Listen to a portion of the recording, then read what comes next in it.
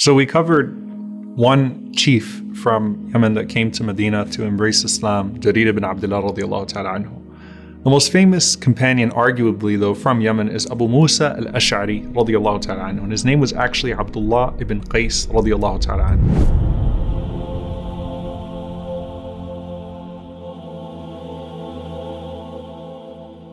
This was a man who came to the Prophet ﷺ early on, before Am al-Wufud, before the year of the delegation, to embrace Islam, and went back to his people and brought a bunch of them back to Medina with him, and accompanies the Prophet ﷺ and becomes not only a beloved companion to him, but distinguishes himself in his fiqh, meaning his scholarship and his knowledge. So becomes a person who is looked to by the companions of the Prophet ﷺ for his fiqh, becomes distinguished in his eloquence, becomes distinguished in his ability in battle. So he was a mujahid fi sabilillah, and that's something that he would carry forward. And he was also a diplomat, a general, and also becomes distinguished for his recitation of the Quran.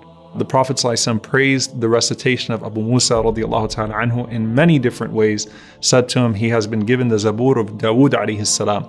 So he is someone who the Prophet ﷺ loves deeply, and who excels in recitation, excels in remembrance, and excels in knowledge, and in so many different ways.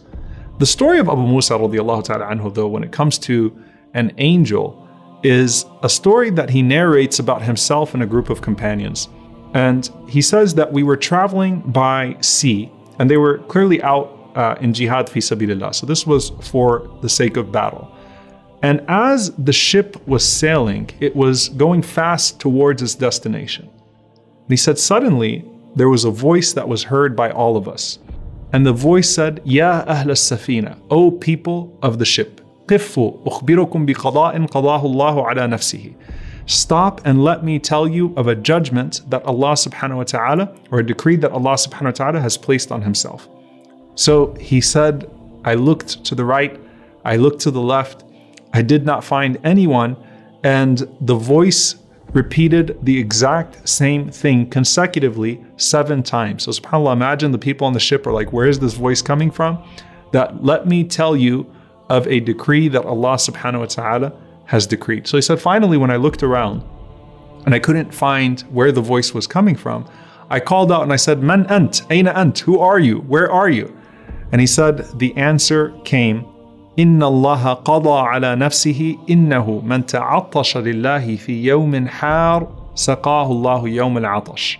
SubhanAllah, beautiful. He said that the voice responded and said that Allah subhanahu wa ta'ala has decreed upon himself that whoever fasts for the sake of Allah subhanahu wa ta'ala on a hot day, Allah subhanahu wa ta'ala will nourish him on the day of great thirst, which is the day of judgment. So subhanAllah, if a person fasts for the sake of Allah subhanahu wa ta'ala on a difficult day, a day where it is hot, a day where people will be thirsty, Allah subhanahu wa ta'ala will make sure that that person is nourished on the day of judgment, a day of great thirst. Abu Musa radiallahu ta'ala anhu said, ever since the day that that angel shouted that, I never missed fasting on a hot day. Now I want to contextualize this a bit because it's very interesting, because you find many narrations from the companions praising the easy fasts. Fasting in the winter, for example. It's the spoils of the believer. Why? Because it's so easy to fast in the winter, right? The days are short for fasting, the nights are long for prayer. But there is a unique reward as well to fasting on a long, hot day. Now the Prophet ﷺ said in general, Man sama yawman fi sabilillah, ba'ad Allahu wajhuhu an an-nari sab'ina kharifa. The Prophet ﷺ said, whoever fasts one day for the sake of Allah, Allah subhanahu wa ta'ala will distance that person's face from the fire the distance of a journey of 70 years. In another narration, the Prophet ﷺ said, Bayn al-mashriqi wal-maghrib, the distance between the east and the west. In another narration, the Prophet ﷺ said, the distance bayn as-sama'i wal-ard, the distance between the heavens and the earth. So fasting one day for the sake of Allah subhanahu wa ta'ala is a great deed that brings about a great reward. But here you find the sweetness of struggle, the sweetness of doing the hard deeds, doing the deeds that will require a greater amount of effort, and leaving that gap of the struggle between the easy deed and the hard deed to Allah subhanahu wa ta'ala. And you're not encountering a deed just because it's hard. You're not encountering a deed because you think that, there should be unnecessary difficulty that's placed upon yourself.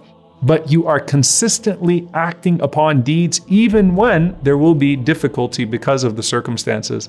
And that is the blessing of fasting on a long, hot day.